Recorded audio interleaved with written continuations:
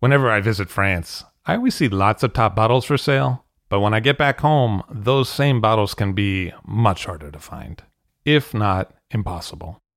That's why I use idealwine.com. At idealwine.com, I can buy wines directly from France for delivery directly to my home. They have new auctions every week, and the fixed price selection is equally awesome. Clos Rougeard, Chateau Rayas, and Ulysse Collin, as well as many more greats from all over France, are regularly available on the website. Best of all, it is simple and hassle-free to buy them. Ideal Wine handles all the customs and logistics hurdles for you and for me. Wines are ordered with a couple of clicks, and then they arrive. It is simple. Check out idealwine.com for more information. That's IDEALWINE.com to find what you'd like to be drinking.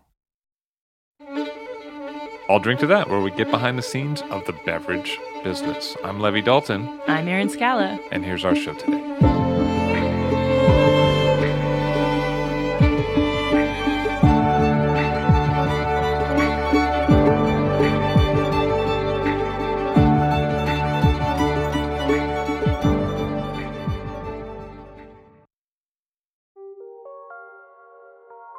In the 1700s, Champagne's unique business dynamic was cemented when monastic production shifted to large commercial production houses that bought from smaller growers.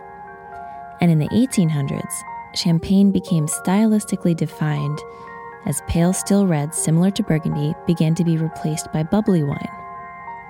Then the 1900s saw the region of Champagne through some incredible changes. That 100 years may have been one of the most transformative periods in history of a French wine region. At the beginning of the 20th century, several grape producers accused champagne houses of undercutting local growers by sourcing grapes from outside the region, which forced the landowners to sell their grapes for less. This, plus damages from phylloxera and a couple of bad harvests, put local growers under extreme financial duress, and Champagne riots took place. The issues of the Champagne riots uncovered the need for geographic delineations of where Champagne grapes can come from. But before the details could be worked out, World War I erupted, and Champagne took another hit as the region was positioned right near the Western Front. During this conflict, Champagne lost much of its population, and many people moved down into the cellars to live and be safe from bombings. Vineyards and building infrastructure were destroyed by warfare and conflict. After the war, as the people still living in the region picked up the pieces, many replanted with phylloxera-resistant rootstocks and revived sentiments about an AOC system. By 1919, the appellation was, in part, put into place to address the concerns of the small growers and to protect them from completely losing their livelihood at the whim of a larger house. But soon after this victory, major markets closed around the globe.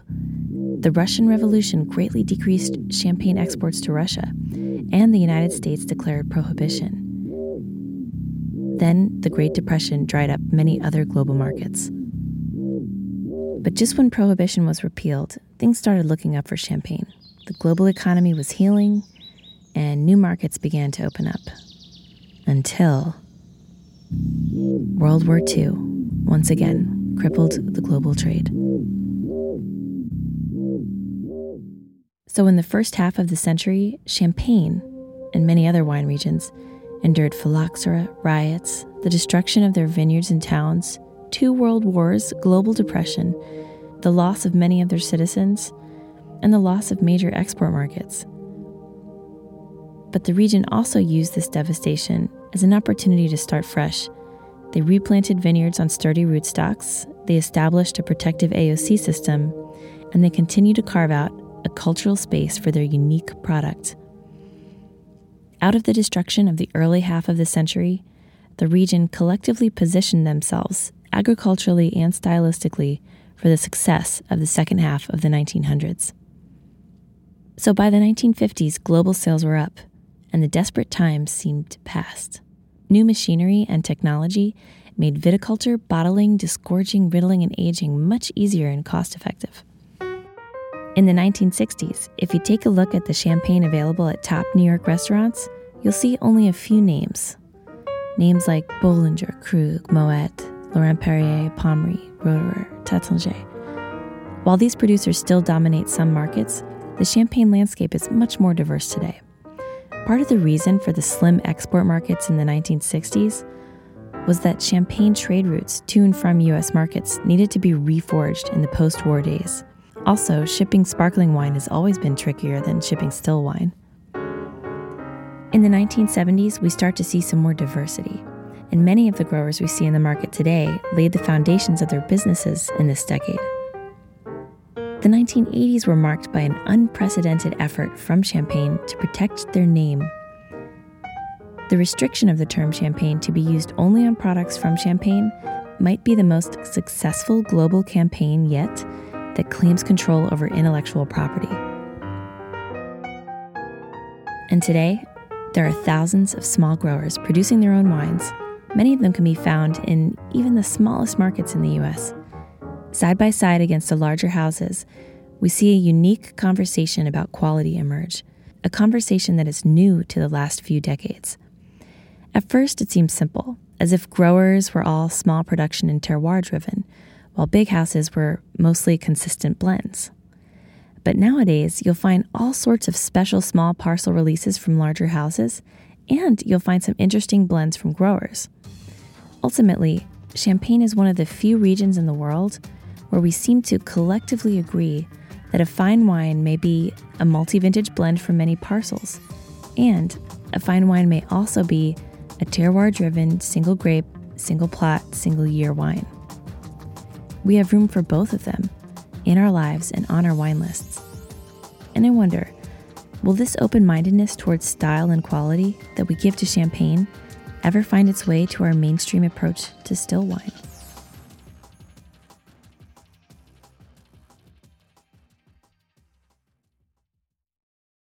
It's not enough to make great wine. You also have to reach the consumer that appreciates that wine. And that's where Offset is an incredible asset.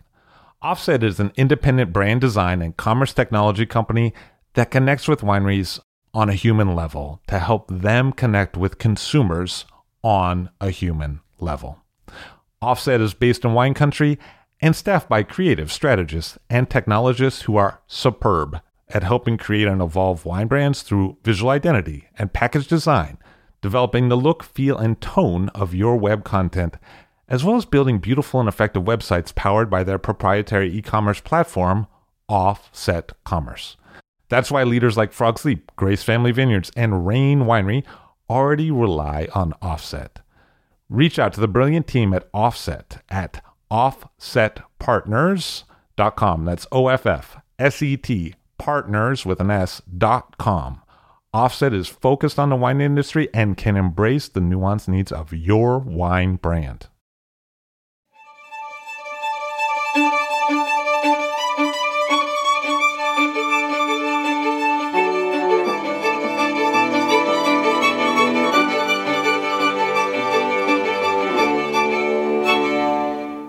Alexander Chartagna of Chartagna & Taillé on the show today. Hello, Levi. Nice to see you. Nice to see you too. Thank you for welcoming me. So you're in Merfey. Yes, I do. In Merfey, in the Massif de Saint-Thierry. Massif de Saint-Thierry is the northern part of La Montagne de Reims. Merfey, I think if we have to speak about my village, it could spend hours, because the most important thing about wine for me, as only a grower, is to take care about the village, because I received everything from the past generations, and Merfey gives me everything. Merfey, the soil of the village, the origin of the plants, everything comes from this place. So Merfey is the most important thing, and not Alexandre. Merfey gives me the grapes, and I only try to translate the grapes into a wine which could be seen as a Merfey wine and not more or less than Merfey. And it's a bit of a unique terroir in that it has quite a bit of sand over the chalk. Yes, that's what makes Merfey unique in the Champagne region. We are all used to drink chalky wines from the Champagne area. But at the beginning, in the region, we were all producing champagne from many places. And Murphy is one of those places. So it has a long history as a wine growing region. One of the oldest, if it's not the oldest. It's from the 7th century. And the Romans have planted the land. And the ancestors continue to grow grapes there. So it's interesting because we have a very old history. And having a whole history isn't important, except if the past generations worked and write about this history, because it helps us work for every day. Their experience, their trials, etc., is really helpful for us because we do not begin from zero. We have a past, and this past is useful if we hear what the ancestors are telling us. Especially in Champagne, where in my region, everything were bombed. When the region were bombed, it means that we have lost all the land, the plants, the way how to produce wine in the region. It's something... You mean in a world war? During the First World War, yeah. The first one were really hard for us because we were so bombed that we have lost a big part of the knowledge. And this knowledge is more than only informations. It's a part of our DNA. It's what could be interesting for us to know, to produce wine and to give to the next generation. It's not about me. It's more about 800, 900 years of work. And if I fail taking over my parents, and if I try to make new things, I can try to make new things.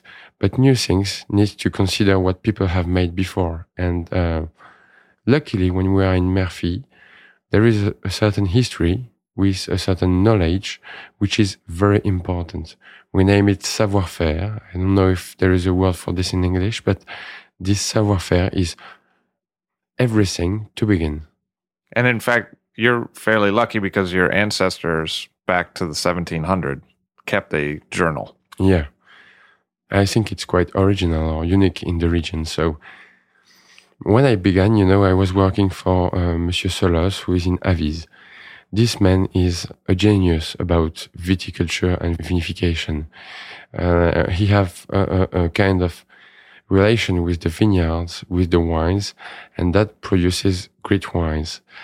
But when I took over my parents, just after the internship I've made with him... Which was about 2006 that you started back. Yes. During 8-9 months, I worked for him and tried to work also at home during the weekends to begin. And that was really interesting, but quite stressing for me because when you are working for Anselme, Anselme is quite known for the big wine lovers. And he have many Grand Crus.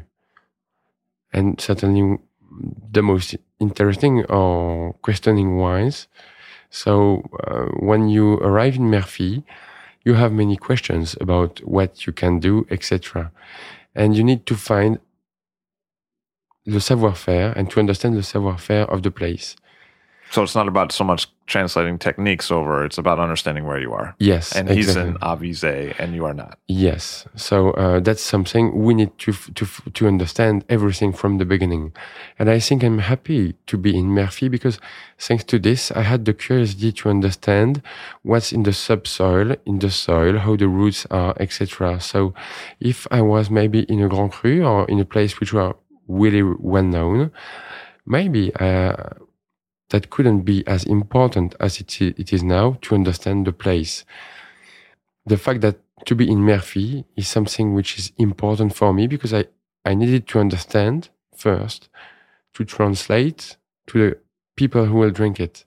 And that made me make so many research that now I understood a place, or I think I understood something in the place which makes my land and the Murphy village something interesting in wine.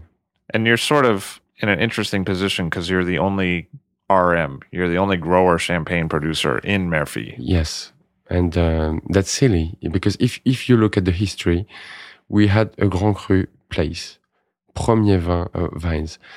Now it's finished because of all the history in the region. So I'm lucky to be the only one, certainly. But sometimes it's sad because we could be many more and then we could share together.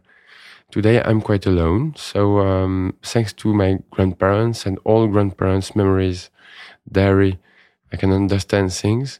But the rest is for me, so I need to make many research alone. So I wish in the future people will be more interested in Murphy to share the knowledge with me and maybe to share with me about the things I couldn't try to understand.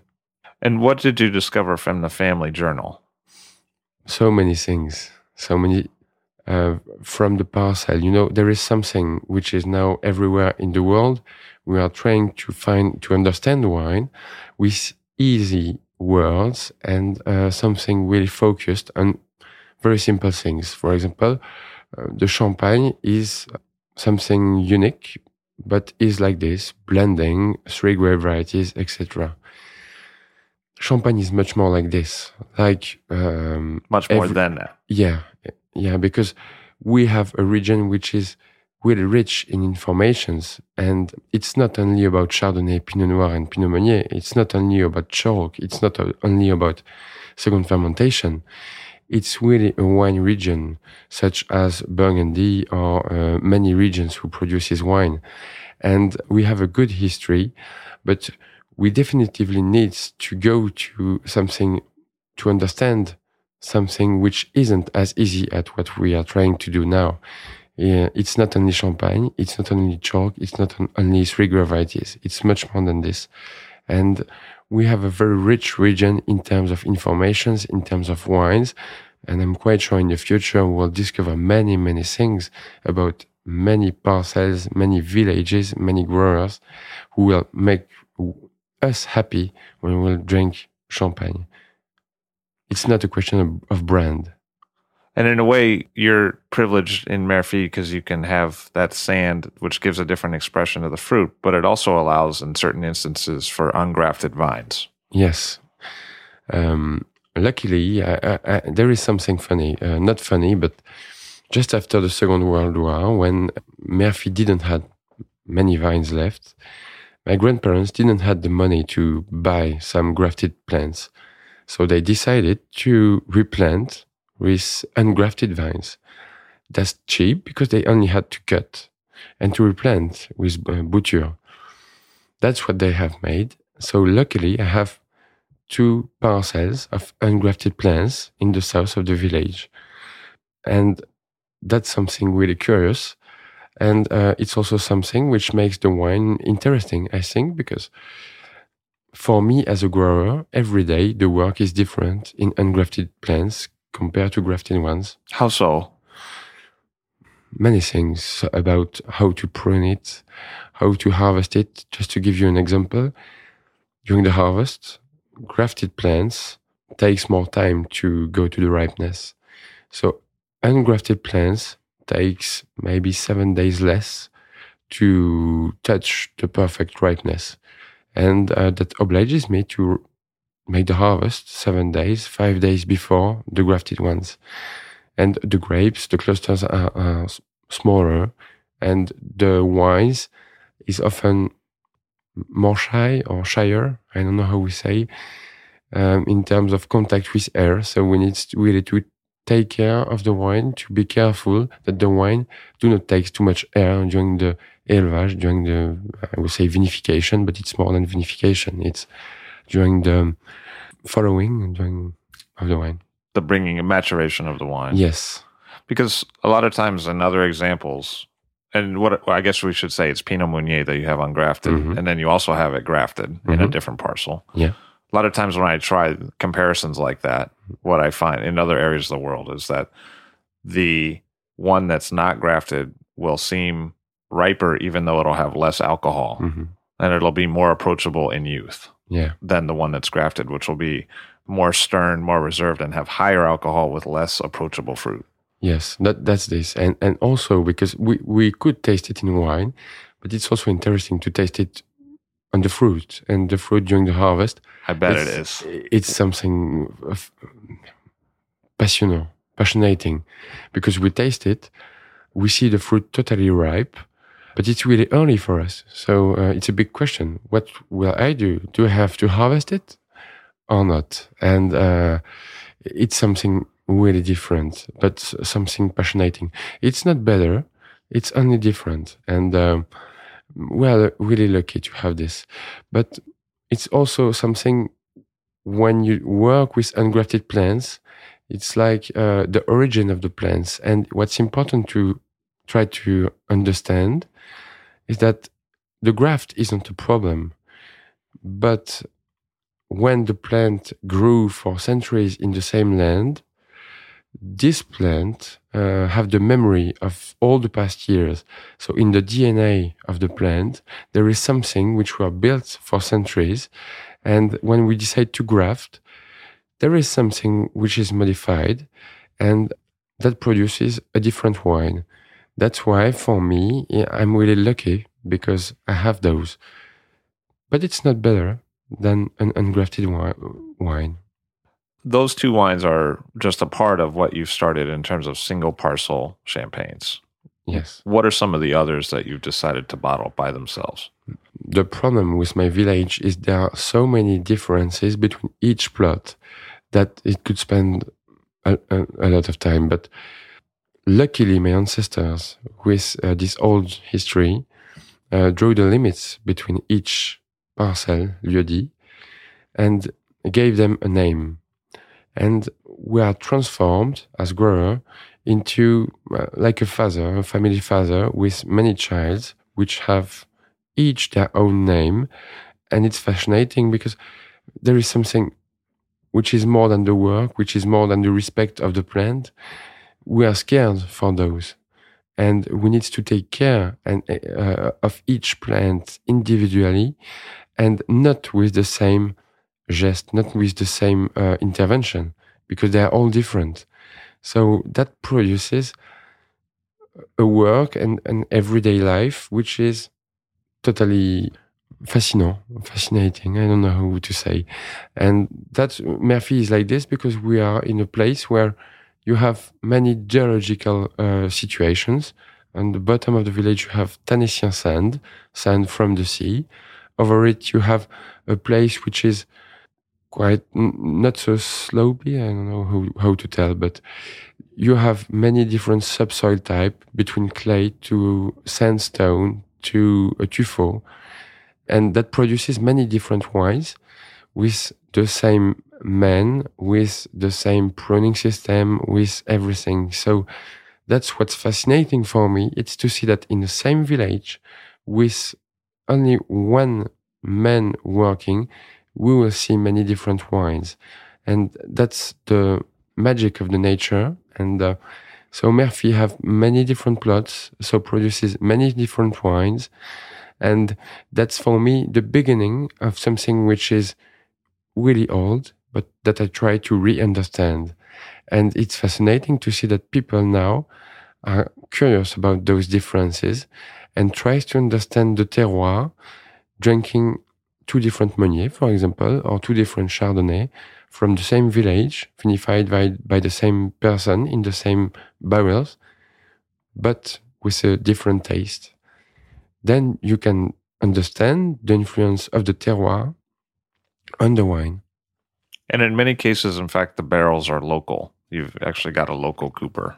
Now, yes. So I'm trying to, because the vineyard takes the sap from the subsoil.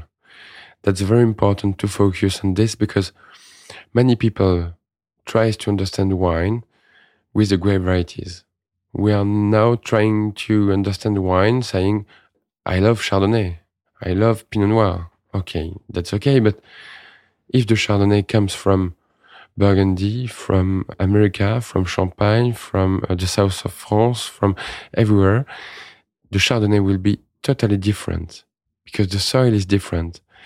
And the differences are here if the wine grower take care of the soil and respects the soil, do not compact the soil, etc.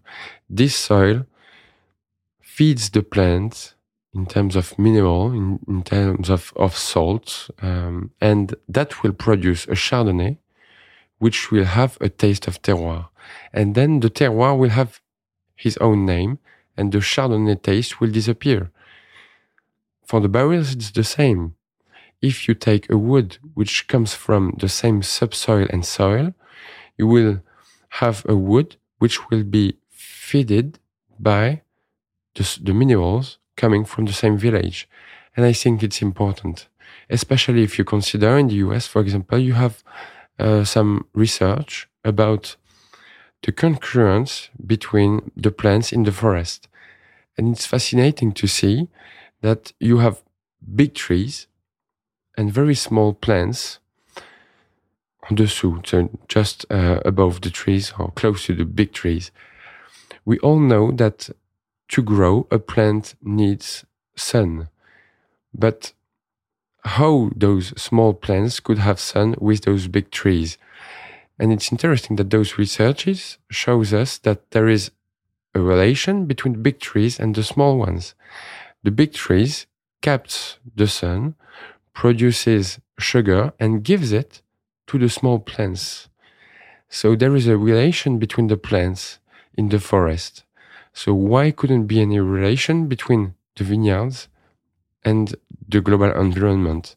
That's why I feel important to respect where I'm born and where the plants are producing wine.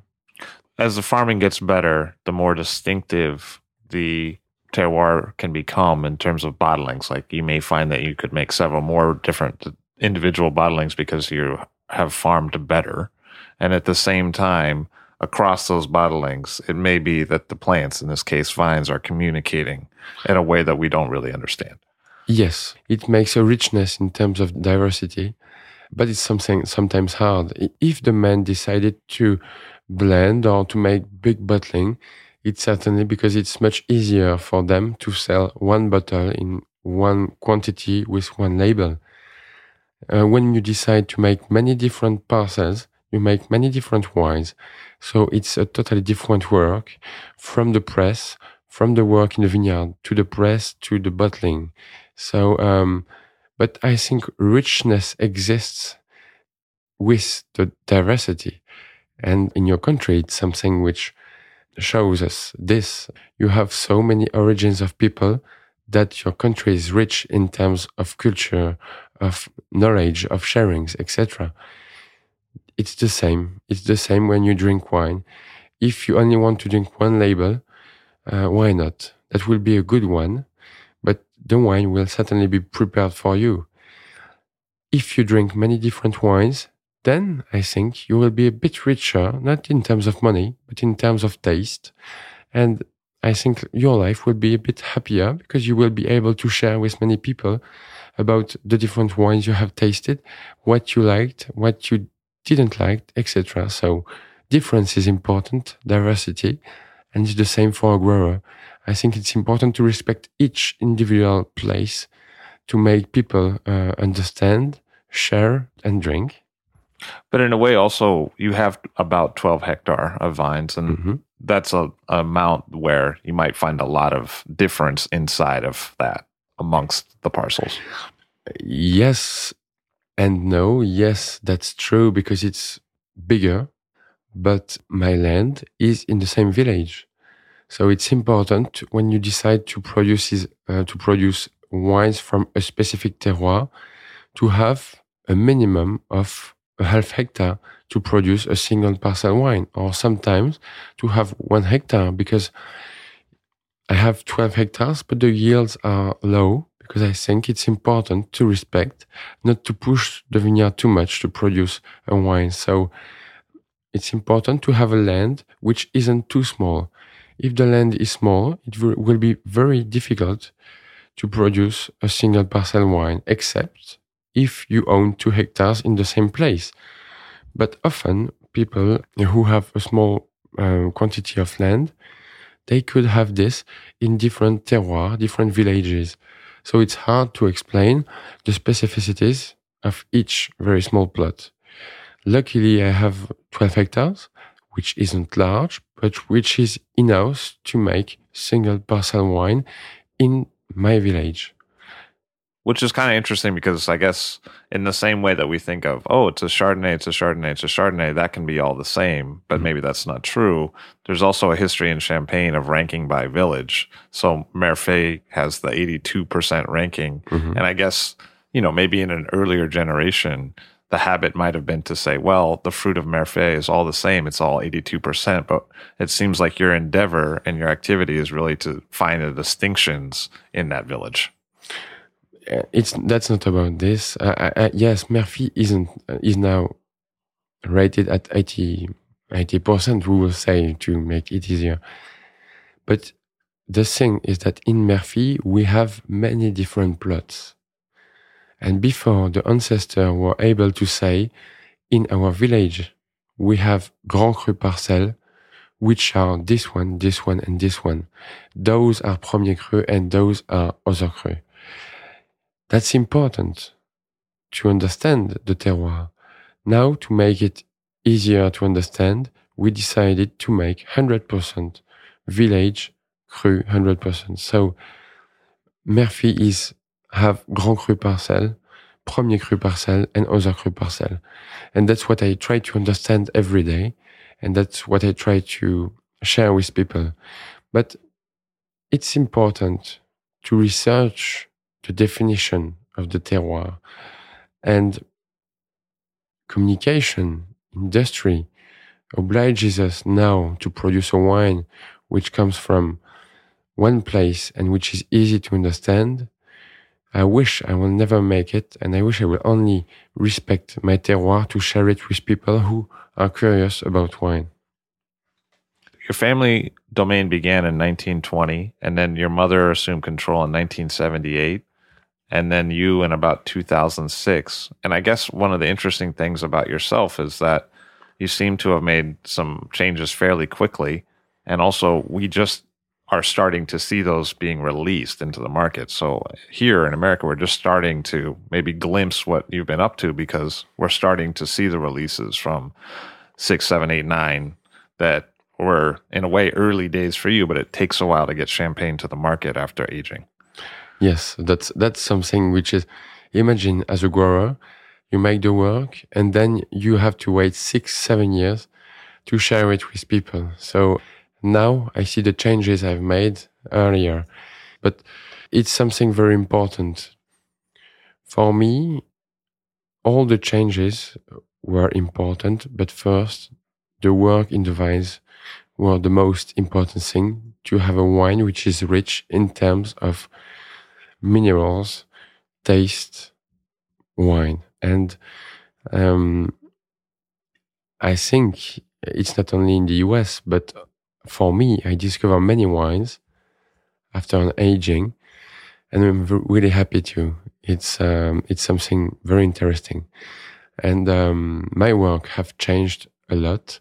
And I think my parents now, at the beginning, that was hard because when you decide to plow with horse, to use sheep, to stop the usings of herbicides, and when you are 22 and you say to your 20th year experience, father, no, we'll stop the herbicides, it's very hard because I didn't have any experience. And now we're all happy to see the changes in terms of wine. And I think it's only a beginning because wines takes time and the changes are quite encouraging. Encouraging, sure. It seems like just from a broad perspective, one thing that you could say is that the wines seem denser and more powerful now. The fruit seems more present, whether that be because there's no filtering or that be because you're using cover crops and not herbicides, or are you picking later? Do you find that you tend to be picking more mature fruit than your parents may have? I think, yeah, but every detail is important. So it's from the pruning, for example, beginning with the pruning. I reduced the amount of the yield in each parcel. Then the crop are very important and certainly one of the most important thing to begin. And every detail is important. So, for example, the yeast. If we want to respect the place, we need to respect the yeast of the place. So if you want to taste a wine which comes from, I don't know, from a village in Napa, you need to taste a wine which were fermented by the yeast from Napa and not the yeast from another place. It's the same in my village. So every detail in the vine have made changes. And the root orientation also helped the plant to produce something interesting. And all the details, so from the crop, the pruning, the aeration of the plant, the late picking compared to my neighbor, but finally it's only a picking at the perfect ripeness, the very good ripeness. But those are very old things. And every grower for centuries in Champagne knew how to pick the grapes. Now it changed, but I think it's important to touch the exact ripeness to produce wine. And after, once we press the grapes, the vinification is different too. So no yeast, no filtration. The barrels arrived at home, but so many things that it's difficult to say, especially one thing. The only thing to understand is that it's only the respect of the vines, the vineyards, and the plants who helps me have something which is rich like this. Did you change the press cycles on the different wines that you make? Yes, I've changed the press at home.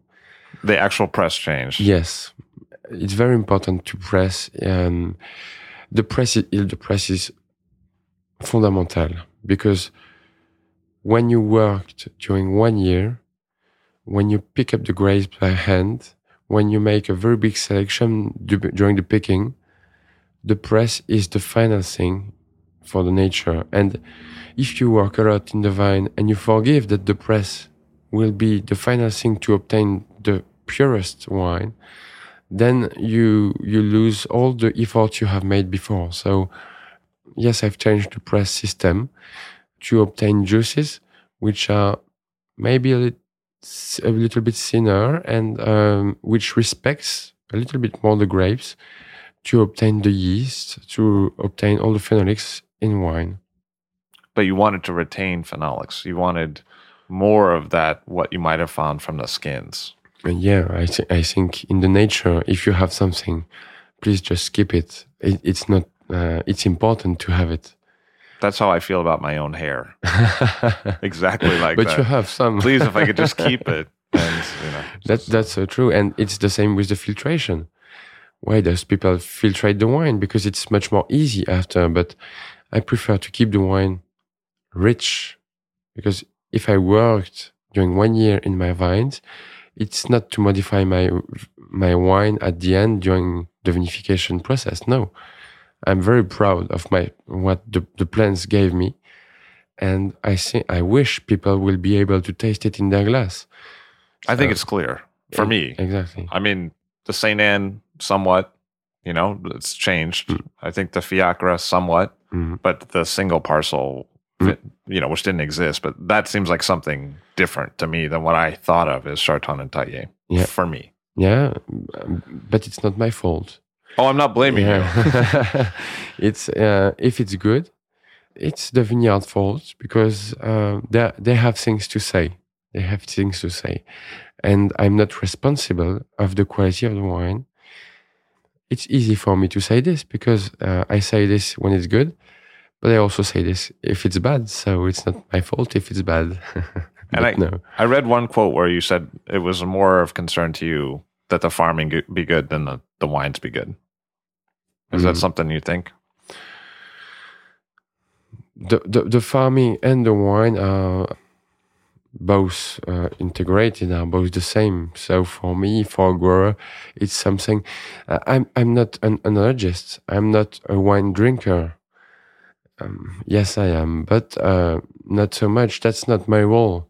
My role is only to take care of land and take care of some plants. And I'm not the judge.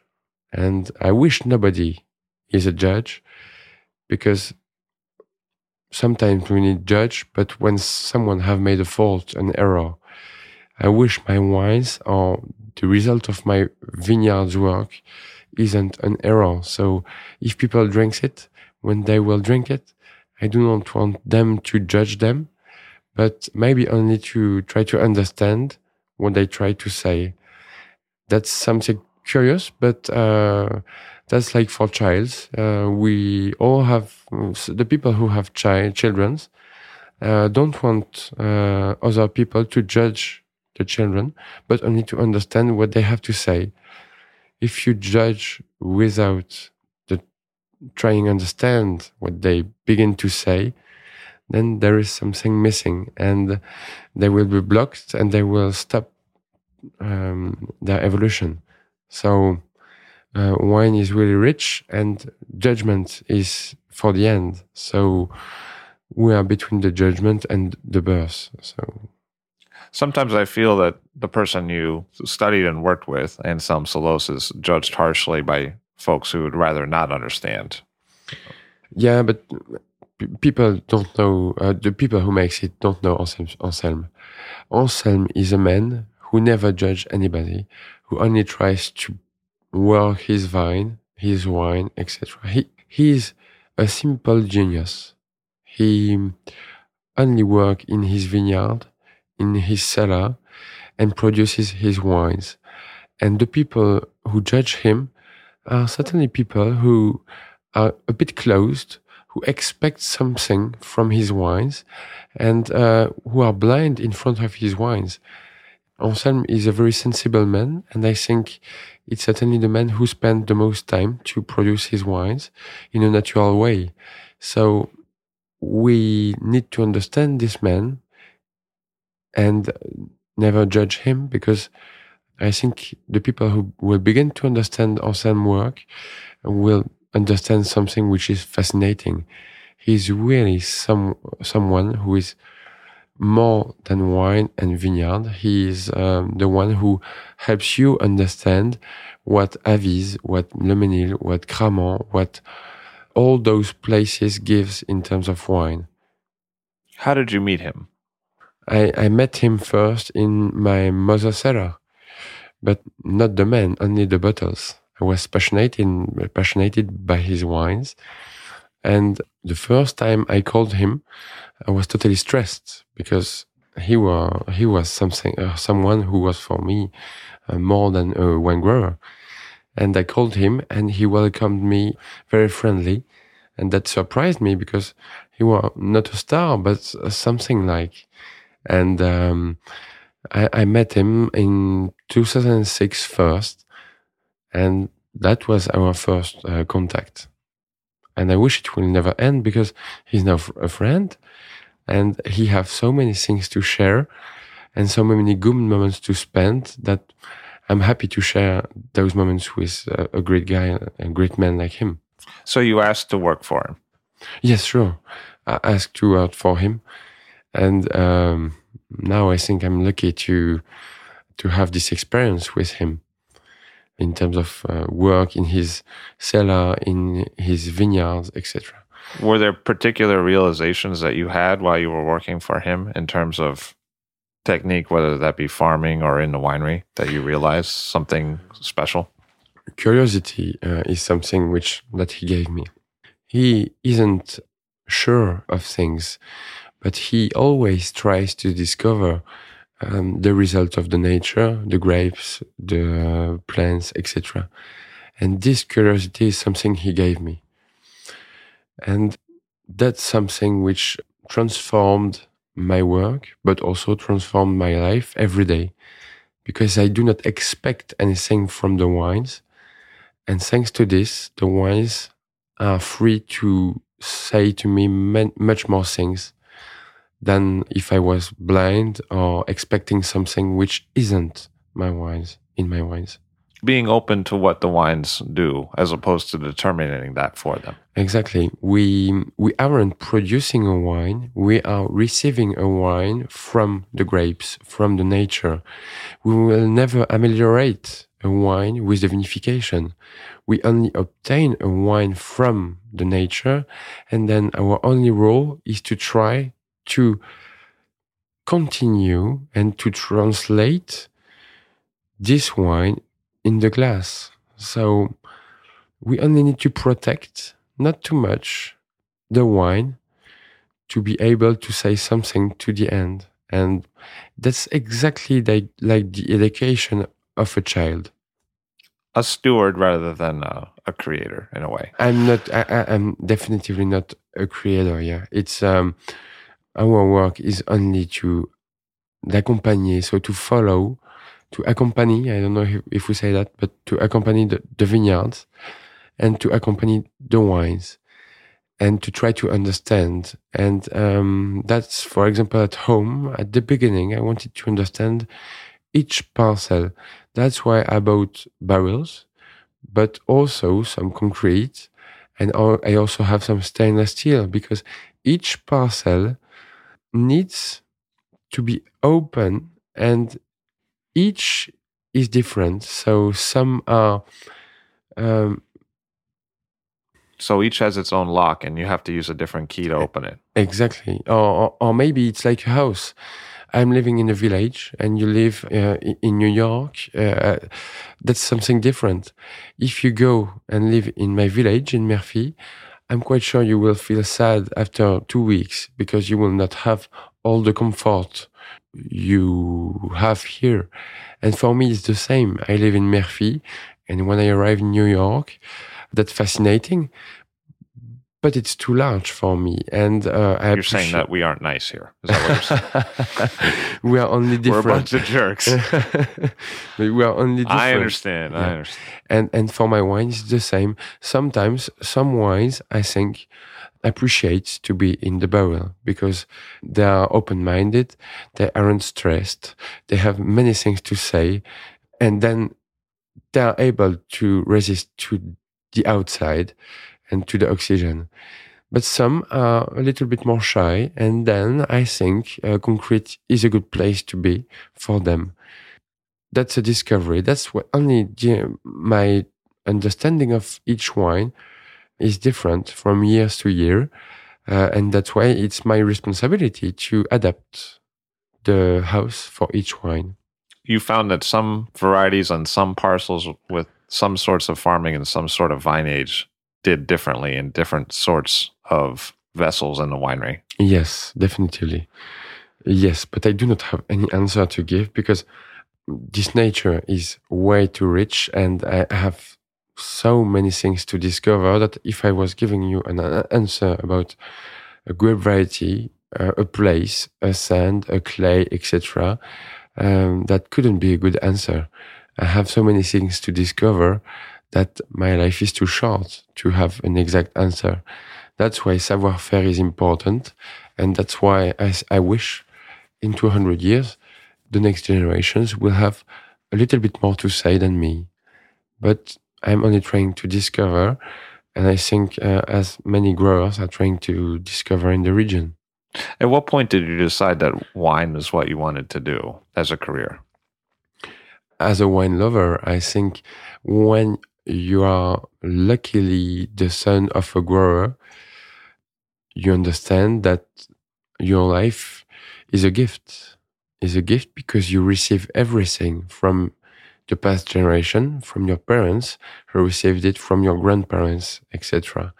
So I began to work outside home, not in wine. And one day I understood that my life was something different and that my responsibility was to continue the history of the diary of my ancestors. And I was also really curious about the wine we could obtain in my village. So... But I guess I would ask why? Like, what happened to make you start to move in that direction? I understand why it's fascinating, but why for you did it become an urgency? I can't tell. I can't tell because we name it un déclic. Like you see someone something in the sky who comes very quickly, like a screen, and that's what like a comet. Yeah, exactly. That's what happens in your life. You have something like this, and then you begin to ask you many questions. When you go to sleep, you say, "What am I doing here? I could be there, and I have so many things to discover and to share with many people," and that's what happened. Do you think if there had been someone else strongly trying to translate Murphy that you would have as well? Or do you feel what was necessary was that someone became more involved with the terroir? I think both, because it's important to understand, and nobody began. My parents were producing wine, but historically, you know how it worked in Champagne. We had the First World War, the Second World War, where everything was very difficult for the growers. So the real history of wine growing in the region for small growers came back after the Second World War. So my grandparents decided to rebuild the house, the cellar, to replant the vines. Then my parents continued to produce wine, to understand a little bit more, also to share it with many people around the world. I'm lucky because my parents have made a big work also in your country. It's funny to see that people sometimes know Chardonnay here in New York, which is an enormous city and a fascinating city for all the French people. And now I continue, and nobody tried to understand Murphy like this. So it's a new door which is open in front of me. And I wish in the whole region people will try also to recognize and to understand their terroir, and that they will share it in all the Champagne region. One of the things I've heard Salos say is that what he really enjoys in Champagne is the mouthfeel as opposed to the aromatics. He's more concerned with the mouthfeel of the wine. Is this something that you feel as well? Yeah, definitely. That's something which is fascinating. He says something in French. You have the organic and the mineral. The organic part is the fruit, the grape variety, and the mineral is in the soil, in the subsoil, in the sap. And you can have exactly the same material in terms of grape variety from different regions. The real difference comes from the subsoil and the soil. So if you are tasting something which is only fruity, without any texture, then you will have a wine which will not be recognizable or which will not be representative from the place. That's why I think and I feel important that when you live with the wine, you have to trust the wine and to let the wine make his own way on air with the oxygen. And then the grape variety, so the organic part, will disappear a little bit and you will feel the mineral part. And that's something fascinating. It's not only about fruit, it's not only about grape variety, but it's more about saltiness, about bitterness, about something which really comes from the subsoil and from the very specific place where you have your own vineyards. So air acts as an enabler. The oxygen acts as a catalyst for that to happen. Yes. In the vineyard, that's the most important thing. First, to respect all the life which is in the subsoil. You have many different microorganisms living. And when you are using heavy machines or when you use herbicides or pesticides, you break the balance, the equilibre of the subsoil and of the life of the soil. That's why it's very important for a grower to respect the soil, to avoid the compaction, and then you will have this in your grape and in your juices and wine. After, if you work without air, I think it could be sometimes something reducing, or la réduction, something which closes your wine and which produces shy wines with only grape variety taste or things like this. So texture is fundamental, and fruits are good, fruits are friendly to taste, but texture is another world. And I think it's interesting when people taste wine, that they begin to understand that texture is real sensibility that they need to obtain or to develop. And la texture des vins, so the texture in your mouth, is something which develop the sense, so the feelings, and that's something important when you taste wine. Because it can kind of activate your own senses in terms of your mouth can start to change. Exactement. You have so many texture in your mouth that after you will have a mouth which will be much more sensible to many things, and that's something fascinating. And that's why it's the table, the wine, the food are things which needs to be respected. And sometimes it's good to sit around the table to feel what you have in your mouth and to smell what you have in your glass. Like this, you will develop your senses, and life will be much richer, much more dynamic, energetic. Everything will be better. If you eat when you walk, you will take care of everything except what you have in your mouth. And after you will have tasted it, you will forgive. You will forgive because that was quick. You need to have open your sense to be opened, to understand the texture. And that's something people can share when they drink. And that's something which is really important, I think, for the future of wine.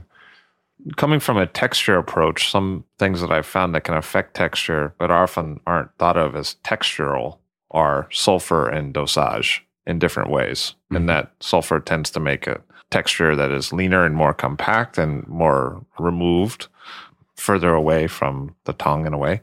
And dosage tends to bring up the fruit and make the texture softer. Have you altered your approach to those two topics to bring out more of the texture that you're looking for or that you're happy to see? Yes, that's true, that both are very important. I will give you an answer about sulfur. Sulfur is something I decide, and I feel obliged to say that I'm quite happy to reduce the sulfates, because if you judge a wine as a living part of the nature, you need to reduce the sulfates. So I use some. But if the wine needs some, I put some, and that's okay. The second part about the dosage, so the sugar added during the disgorgement, there is something which is important to understand. It's that for me, the wine grower, follow the wines until the disgorgement. And the dosage trail is something important, and I always feel happy to share it with many people around the world. And often I share it with sommeliers, chefs, or also some people who are used to drink champagne and some who aren't. Like this. A tasting of different dosage. Exactly. Every dosage, we taste the dosage together, all together from many different origins. And then it's a discussion. And it's something which is fascinating because everybody agree for one or two dosage. So dosage is something which is important. Zero dosage isn't the only rule, but we need really to be careful about dosage. So texture and dosage is something which is important. But when you make a dosage tasting, you see that the dosage and the wine goes well if the wine grower takes care of the amount of dosage he will put in the bottle. In terms of farming, it would seem that picking later would mean that you could use less dosage because you would have riper fruit. Are there things that you do in terms of the farming that would mean that you would use less sulfur? Are there things that you actually do in the vineyard that later imply that you can use less sulfur? I think that from the beginning of the harvest, it's important to go quick, because when you pick up the grapes, you need to be really quick. That's why I'm working always with a large team like this. From the first movement of picking to the end of picking in the harvest, in the parcel, the time will be very short. Like this, the oxidation of each grape will be reduced. Then the press needs to be made just after, and the wine goes in the cuverie very quickly. If the people are waiting before the press, then there are more risks, and they will be obliged to put more sulfites. And every detail is important, but when you plow your vineyards, when you respect your soil and subsoil, when you respect your grapes, then it's way easier in terms of quantity of sulfites, but also in terms of everything. The wine is stronger, and it's very important to let the wine alone without modification. If you modify your wine, then you will have problems. He will be not so strong, and he could be have disease, etc. So he will need more and more and more sulfites, but also many things to modify him. I feel like in a short period of time of your being back at the domain, a number of changes have happened. Going forward in the future, are there experiments that we haven't yet seen, trials that we don't know about, or ideas that you have that you'd like to implement that may be on your own mind? I make many experiments, but it's I see now many people talking about, I'm doing this, and I'm the first one to make this. So I'm happy to say, and please buy my wines because I'm the first one to do this. So yes, I make, and I've made many things which are totally new in the region. And some are produced certainly not so good wines, and some produced very good wines. But that will be a surprise for me, and I will decide to release those wines once I will taste those. So for the moment, the wines are in the cellar, and I will discover those. So you are welcome if you come. We'll taste those together. But I do not want to talk too much about how I've made the wine, because that's not something interesting, which interests me, the way they are produced. I only wish when you will taste the wine, you will recognize something which comes from the vineyards, not from the vinification. And you will say, wow, you have something which is really special. Like if you have a very specific son or daughter, you will be proud of his difference or her difference. It's the same for the wines. If you could recognize my wines in a blind tasting, that will mean that the nature I own produced something that you can identify, and that's something which will make me happy.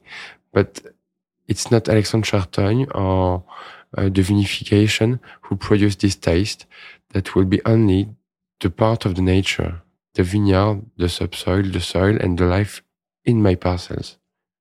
Alexandre Chartogne, he's willing to be surprised, and he's looking for a recognition of nature. Thank you very much for being here today. Thank you. Alexandre Chartogne of Chartogne and Taillé. I'll Drink to That is hosted and produced by myself, Levi Dalton. Aaron Scala has contributed original pieces. Editorial assistance has been provided by Bill Kimsey. The show music was performed and composed by Rob Moose and Thomas Bartlett. Show artwork by Alicia Tenoyan.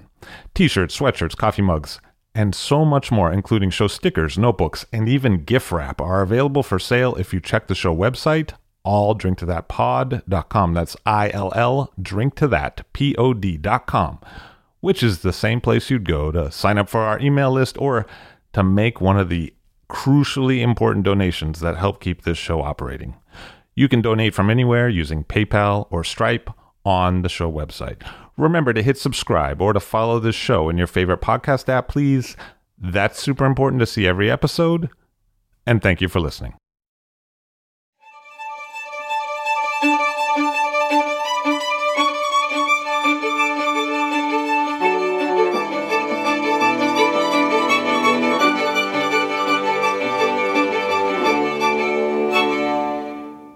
While I was doing background research for this interview, I used Peter Liem's ChampagneGuide.net, which was very helpful in developing questions that I later asked.